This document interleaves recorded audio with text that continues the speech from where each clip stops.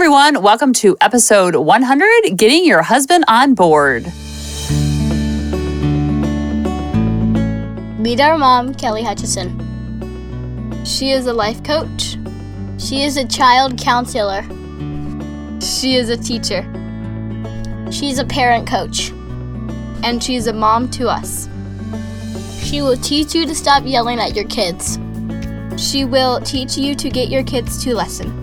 She will teach you how to never sleep with mommy guilt again. She will teach you how to be an imperfect mom, so you can help your kids be imperfect too. And have harmony in the home.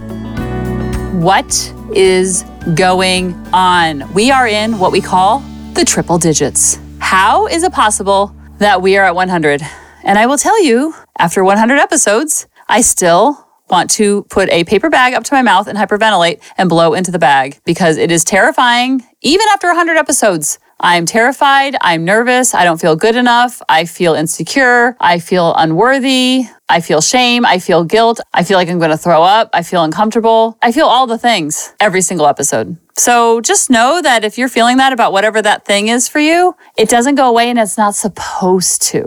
So then you just learn to coexist with it versus waiting for it to go away, because I waited for 2 years for it to go away. And if I would have kept waiting, we would not be on episode 100 together. And so a big question I get a lot is, how do you get your husband on board? How do you get your spouse on board? It's mostly moms coming to me saying, how do you get your husband on board? This is great and this is fine and this is dandy, Kelly. It sounds amazing, but I'm super calm, I'm super chill. And then I got this husband who's a tyrant, or he's militant, or he's yelling, or he's screaming, or he just shuts down and he goes in his office. And I have a husband who's not around. And when he is, he's just checked out and on the couch playing video games, whatever it is. I hope that this will give you some insight of how to get your husband on board, how I got David on board. Because he's not like this doormat husband, like, oh, David, go do this. And he's like, okay. It's not like I say jump and he says how high. He's a very interesting character as far as he's a WHOLE, whole person, and he's not one to take directions very well. Let's just put it that way, okay? So for control enthusiasts like myself, aka control freaks, it's not that easy. But I figured out a way, and it wasn't me figuring it out, it was me staying in my own lane, of how to get him on board with not really telling him how to get on board. Does that make sense? So I've been asking him to be on the podcast for literally the last 99 weeks, okay? And every time I asked him, he would say, oh yeah, okay, I gotta go get the mail. Oh, I got a thing. Oh, I gotta go. We always say we gotta check the lint in the dryer. That's like our excuse for everything. He's like, I gotta go check the lint in the dryer, see what's going on. He just never said yes and never said no. I always said he would be a great politician because he never commits to an answer. He's always like this murky, okay, and then he changes the subject. Kind of blows me off. So I've been asking for 99 weeks, and a lot of his hesitation comes from almost like when I was trying to teach our kids how to tie their shoes. It's like I knew how to tie my shoes, but I didn't know how to teach it. So he knew and he felt the shift, but he didn't know how to articulate and put words to it. And now it feels very natural, but in the beginning it didn't. And he's not the one, like I'm the emotional one, like, let's talk about our feelings. What does this mean? And let's go deeper. And let's, what is this deeper meaning about, we could be buying a new refrigerator and I'd be like, what does this mean that we can't agree on the refrigerator? Let's go deeper. And he's very factual. He's very to the point. He always says, I'm just not that deep, Kelly. I'm like, you actually are. You just don't know it. He's like, no, I'm telling you I'm not. So for him to come on is like him coming on to talk about his feelings, where it doesn't come natural, but it does come natural, if that makes sense. And so he's very humble. And because of that, to get on a podcast and talk about himself and his parenting is kind of like, I'm going to exit stage left. So that's why I had to ask him for 99 weeks straight. And this topic is something I get a lot of questions about, but I purposely did not answer it. And I did not do an episode about it with the hopes of David finally saying yes. So guess what? In the last week, he kept blowing me off, kept giving me the half answers, and I still didn't know. He was very much limbo, and I still didn't have a, final answer. And something like I said, what does your tomorrow look like?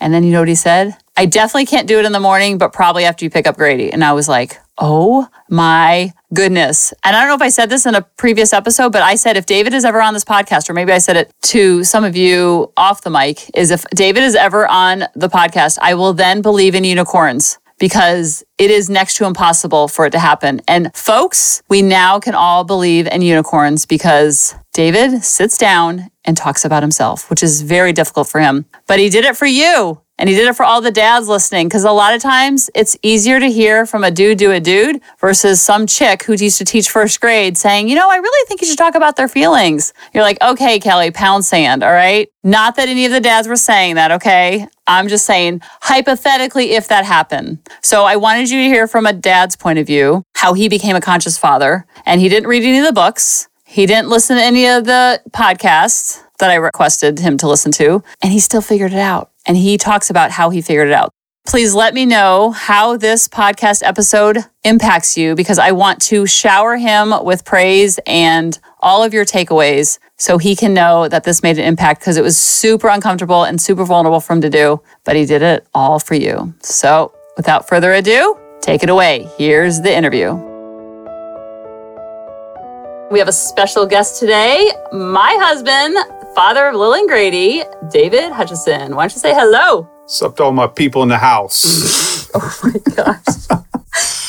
Holy moly. Okay, so I've been wanting to talk about how to get your husband on board for all of these episodes, but I've been holding off trying to get David, begging and pleading for him to come on the podcast. He finally agreed as the 100th episode to be our guest. And so I have been holding off on answering that question because I was praying that he would finally come on to kind of help answer that a little bit, because I know there's a lot of dads that listen. And sometimes, it's easier to connect with a dude versus like just listen to me talk as a first grade teacher and counselor and mom. So I guess, David, bring me back a little bit to life before we became conscious parents and kind of like what it is like now. So I'm not really sure what that date is. So if you could point me back to that specific date, that'd be helpful. Well, it was more like when they were like, I would say 3 and 5, things were very stressful. And then we kind of went through a transition, and then they became to feel a little bit more light and fluffy. Do you remember like what it was like from you coming home from work, the energy of the home versus the energy when you used to work outside of the home and not work from home, and you walked in the door, and the energy when you came home? So I think it's hard to describe because it's 3 and 5-year-olds, and today, they're 10 and 13. So you're dealing with different issues. But certainly as we progressed through their ages and got to the point where we are today, it's gotten a ton easier. And I guess I kind of point that towards you and, your schooling and all of that. And I just kind of followed that lead to be very blunt. I'm not educated in that area, and just kind of followed what you were doing. And I think you took that approach. Gosh, I don't know, probably like you said, when they were 3 and 5, and me just following it because I saw that it was working. I think it's that simple.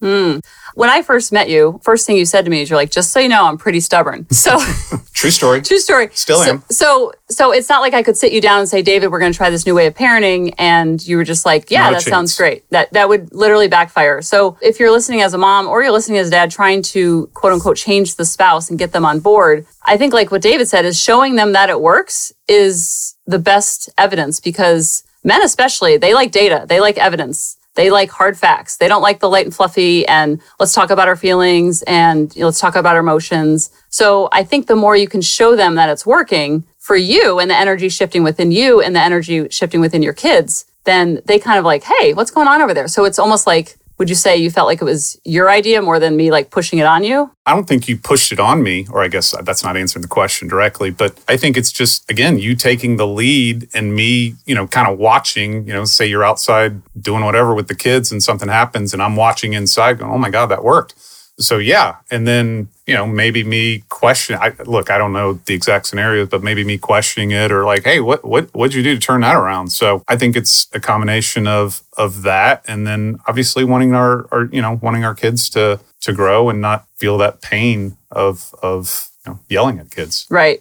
Yeah. And I think I remember many, many nights of crying to you saying, there's something that they need that I can't give them. And I just need you to help me a little bit. And like, what are we supposed to do? And I remember you saying, well, if you don't know, then how am I supposed to know? Right. Because he works in finance and that's like him going to me for what should we do with our stocks and bonds? I'd be like, bro, I don't know. That's, if you don't know, how am I supposed to know? So focusing on like the zone of expertise and like staying in our own lane. But also I tried really hard when I was learning all this stuff, not to just throw it at David and read this and do this. Something's wrong with you. You're doing it all wrong. Just really staying in my lane and just practicing and keeping my side of the street clean, and then him picking up on what he needs to pick up on, but also honoring the fact that I don't want to have a spouse that's a clone of the way I parent. And so he has his own style and flavor, and I have my own style and flavor. And in the end, we kind of balance each other out, where I'm not as strong, he's stronger, and where he's not as strong, then I kind of fill in. And so I think sometimes we want the spouse to be a clone of us, and that doesn't benefit the child, because it's good for the child to have two different type of personalities to interact with. And then they have a special bond versus if I was always coming to you saying, you're doing it wrong, fix this, do it wrong, you would shut down even more, I think, and probably dig your heels even more. Yeah, so that's called zone defense. So yeah. Yeah. So how do you keep your cool? Because I see, like, I'll be in the other room and I'll hear something, like you said, happening outside, or, last night with Grady with the filter, and I'll hear him get upset, and you don't seem to get upset with him. And I'm just wondering how you keep your cool when he's losing his mind because you didn't change the air filter, and it's something over something very small. And, we're rational adults thinking, why are you upset about something so little? But we're also not dealing with, we're dealing with a 10-year-old or, 5-year-old or 3-year-old. How do you keep your cool in those moments when there's, they're losing their mind over something that we think is small, and you don't lose your mind with them and yell at them or shame them or name call them or anything like that? How do you do that in that when the moment is so heated? That's a good question. So true story. Yep, for sure. Grady was upset last night, and I guess perhaps justified, but he had asked me to change his filter in his air filter. He's got an air filter in his room, and I guess the light was on. So he'd asked me for a couple days in a row, but obviously right at bedtime, right when he's supposed to go to bed, and I'm just like, I'll do it in the morning, and forgot or didn't do it. Anyway, I think my approach to that, certainly with the smaller kids, is you got to get down on their level, and you'll see athletic coaches do that too, right? So if you're towering over a child like that, only, that infuriates them, and also gives you kind of a point of power, if you will. So I try to get down on their level, and I don't know, I'm 6'2", 6'3", so it's a long ways down. Yeah, right. Not great knees either. But anyway, so I get down with them, and I think when that happens with them, it's not whatever the issue is that they're talking to you about, in this case, the air filter. That's not the issue. Like, there's something else going on. So I think for me, kind of getting down on their level and stopping and dropping and just like, hey, they're asking you for some time, and I just give it to them, right? So I've got to give them that time and try to figure out kind of the root cause of it. And so we learned that, or I think I learned, that it really had nothing to do with the air filter last night. I guess the light went off, and the light was bothering him when he was sleeping. But look, again, still insignificant, but I guess the point of it is just it's typically not the issue that is coming out of their mouth. So you kind of got to root around to try to figure out what it is. Yeah, you got to get super curious, because like him getting upset about the light, you have to get underneath what's going on with the light. It's not about the air filter, and us freaking out that he's freaking out about something small. We have to remember, Grady is 10, and I don't know if I told you this, but he lost his tooth today at school. I did not know. I know. Breaking news right here. Found out together. And so like tonight, like when he wakes up in the morning, he's going to be looking for that dollar bill. I mean, I'm just whispering because he might be in the room, but like that just shows you how impressionable their little brains are, that they think that a FAIRY, I'm spelling in case there's kids in the room, it's going to fly in the house and leave money underneath his pillow. And so, yes, it was insignificant and it was silly what he was upset about, but he was still upset. And so it's honoring him and his emotions versus get over it, stop it. It's not going to help. And so we have to remember that we're not dealing with a rational grown adult. We're dealing with a child that is growing, developing. Their brains are little. They're super impressionable. They believe in unicorns, some of them, and, magic fairies. And so we have to kind of remember that. And like David was saying, get on their level. And so what do you think the most challenging part of being a dad is so far? You've been a dad now for 13 years with Lily and 10 with Grady. So what do you think has been the most challenging part? Oh, man. Well, I guess, for everybody, right? Change is hard. And so, once you learn one thing, it's like they move past it. Mm-hmm. So, all right, got the diapers down, we're good, and then it's on to, they're crawling, and then it's on to, they're walking. So just keeping up with the busyness of life, I'll say, and also making time for yourself. And I know, I forget the love languages and that, that's certainly quality time is one of mine. So I think I value that, and I try to carve that out with kids and with Kelly and certainly family. So that's important to me. And then, work gets in the way, and there's just a lot of things thrown at you at once, when you're a parent. So I think that's, I guess for me, the most challenging part. Fast forward to today, and the most challenging part is getting the kids to wherever they need to go pretty much right now. I mean, it's, we're a little bit of a taxi service and running kids from volleyball and baseball and everything else. But I think that's, for me, it's continuing to, I'll say, keep up with all of the changes in their life, because, we've I'll say essentially grown up, right? But they're still experiencing new things. Right. Yeah, it's constantly just staying on your toes. And it's almost like that double dutch we talk about. It's like adjust. Oh, new stage, new age. And I think a lot of times when they're little, you think, oh, it's going to be so much easier when they're walking. And then when they're walking, they're falling and they're running at it from you in the parking lots. And so just remembering that at every stage, there's going to be that 50-50 balance of the challenge and also the beauty of each age. Every age brings this amazing beauty, like, oh my goodness, I can't believe this is happening. And then the challenge of whatever that age and stage is. And so leaning into that versus, when my mom was raising us girls, she always said that, she was always in these mom groups and they were always hoping and wishing for the next stage. And she always tried to stay present in the stage and enjoying all the 50-50 of each stage and age. And I think if we can remember that, then we're not just, wishing away this 940 Saturdays that we just can't wait to get to the stage and having destination addiction, that it's going to be different or better somewhere else where it's 50-50 at every age and stage. Piggybacking on that, this is a hard question, but what do you think is the best part about being a dad? Ooh, the best part of being a dad, man.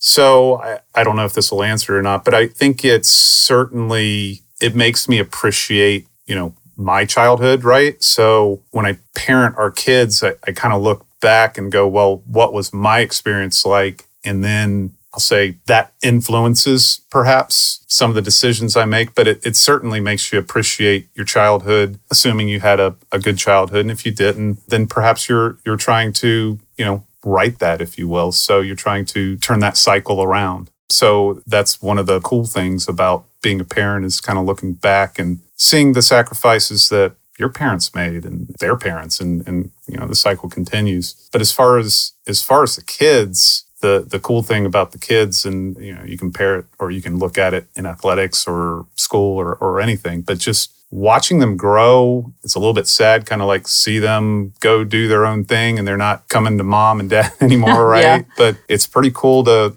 watch your kid go out and make his or her own path, not lean on you, and like come back and tell you certain experiences that they've had that you kind of knew they were going to have, but kind of hope they maybe came back to you for, advice and things like that. So trying to keep the lines of communication open as well, right? So you don't want to, alienate is the right word, but you want them, if they have an issue, you want them to obviously to be able to come to you in that time of need when they're at a crossroad, and you want to be there for them, but you don't want to force that on them as well. So it's pretty cool to see the kids grow from our four walls. Like you're just sitting there, and the next day they come back to you with something different, and it's a pretty unique experience if you're a parent. Yeah, and I think that ties into, you talked about athletics a lot, and you talked the other day with Lily and I, we were talking about an issue, I don't remember what happened, but you said, Kelly, you always want to be like the umpire at a baseball game as a parent. And I was like, what are you talking about? Lily and I looked at each other like you had six heads. And then you explained it. I was like, OMG, that's exactly what conscious parenting is, because we're big sports nuts and grew up with sports, and both our kids play sports. And so sports is such a great analogy for life. You know how I am with analogies. When he said this analogy about umpires and parenting, I was like, explain that. So I'll let you explain that, because it really made sense. I don't even remember the context that we're talking, but yeah, you told me right before we came in here. But what I had said was that you always know that you have or had a good umpire during a game if nobody really even knew he or she was there on the field. And I guess I could go to, baseball, soccer, football, whatever.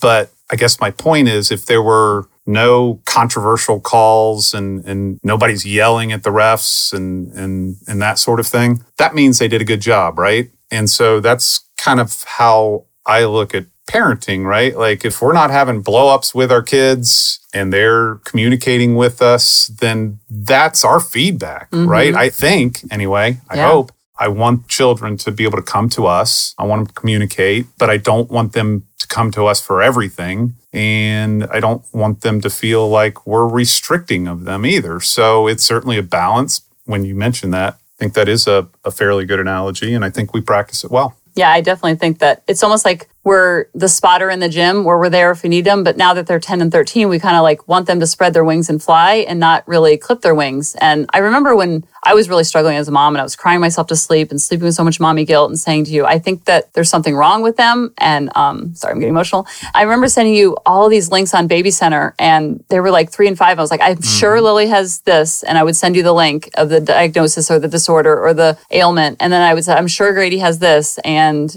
I was just so stressed out and I couldn't sleep. And it was every morning waking up, promising I'm going to do it different. And then by 8 a.m., I'm just this snappy turtle. And I just couldn't figure it out. And I remember sending those links to you saying, there's something wrong with them. And this is what I think it is. And this is the label. I was so sure of it. And you just wrote back and you're like, and with a question mark. And what you were saying is pretty much like, these are the children that we have. And so we have to accept that as is and figure this out instead of expecting this 3 and 5-year-old to figure out and heal us and fix us, because there's nothing wrong with us. It was just, for me, I know that I was parenting from so much fear of not being good enough and all the infertility stuff that went on. I came into parenting with such a feeling of not being good enough that I was parenting from that place for so many years and I didn't even know it. And so I just appreciate that when I was sending you those links that there's something wrong, that you just kept writing back like, and like you just, like, we will figure this out and we'll figure it out together. So I just want to appreciate you, say thank you for that. I don't know if you remember even me doing that. You've told me a couple times about that, but I don't. Yeah. And so I just want to encourage you that, because I think if he would have been like, yeah, okay, let's go down this road and let's go down this path, I think I would have found more evidence of all the issues that I was seeing. And then it just would have made the label or diagnosis or the ailment that I thought they had, I think it would have compounded it and made it worse versus coming from a place of yes and figure out how we can figure out this dance, because we were stepping on each other's toes. And I was clearly expecting the 3 and 5-year-old to change up their dance moves. And I just was sure that if I could change them, then they would lower the stress in the home. And they were just a reflection of all the angst and lack coming from me. So I hope that this podcast, after 100 episodes, has shown you that, number one, there's nothing wrong with your kids. And I want to reassure you too, that there's nothing wrong with you. And you as a parent, not coming from lack and also always coming from abundance and feeling good enough. And then from that place, you can parent with so much curiosity and so much being that umpire parent versus control and fear and lack and not good enough, because that's where the snappiness comes. It doesn't have anything to do with what the kids are doing or not doing. It doesn't have anything to do with the air filter. It has to do with that brings up emotions in us. And instead of responding to that and meeting disrespect with disrespect or meeting their yelling with our yelling, it adds gas to the flames. Does that make sense? It makes sense. Just to put that in short, I mean, if you're looking for something wrong, you're going to find it, right? And if you're looking for the good, you're going to find that too. So from a parent's perspective, it's your choice which approach you take, but you're going to find wrong in everything. So I think the latter approach is probably a more positive approach and you get a better outcome. Yeah. And I think that our whole goal is always to have the energy within the home, because the kids, when they leave the house, they have a lot of stuff that they're managing with friends in school, and whether they're in quarantine or virtual school or their sports or they're in band, I think they're managing so much outside the 4 walls. So the more that we can aim to have a B- home and having a light and fluffy energy within the home, so they're not dealing with more stress at home as well as when they leave the house having the stress as well. And so it's almost like home can be their safe place and the place that they feel that they can open up and go to you when there's problems versus running from you because they're worried they're going to get in trouble and they're going to be grounded or this is going to happen and they're just going to be yelled at, and it just makes them shut down more and they're going to feel more alone when they're going through tough times versus opening up to us when they are going through tough times. And there are going to be times where they just are going to want to figure it out on their own, and they'll be able to do that because you've equipped them with those skills throughout their upbringing. So thank you, David, for being the 100th guest. And I literally have asked him for 99 weeks straight to be on the podcast. And he never said yes. And he never said no. He would always say, I got a thing and I got to go check the mail now. All right. Well, thanks for having me, and I'll see you at 200. Okay. Sounds like a plan. And for everybody else, I will talk to you next week. Bye-bye. Hey, mamas, thanks for listening. If you had any ahas, clicks, or those lightning bolt moments while listening, you have to check out my free parenting bootcamp, where we take all of this to the next level and we try to create even more awakenings for ourselves so that we can connect more with our kids and never yell at them again. You can sign up at www.coachingkelly.com And if you really want to fill up my love cup, send me an email of what your aha was, what your click was, what was that lightning bolt moment while you were listening. I want nothing more in life than for you to have harmony in your home and to learn how to be an imperfect mom like me, which allows your kids to be imperfect too, each and every day. Thanks for listening.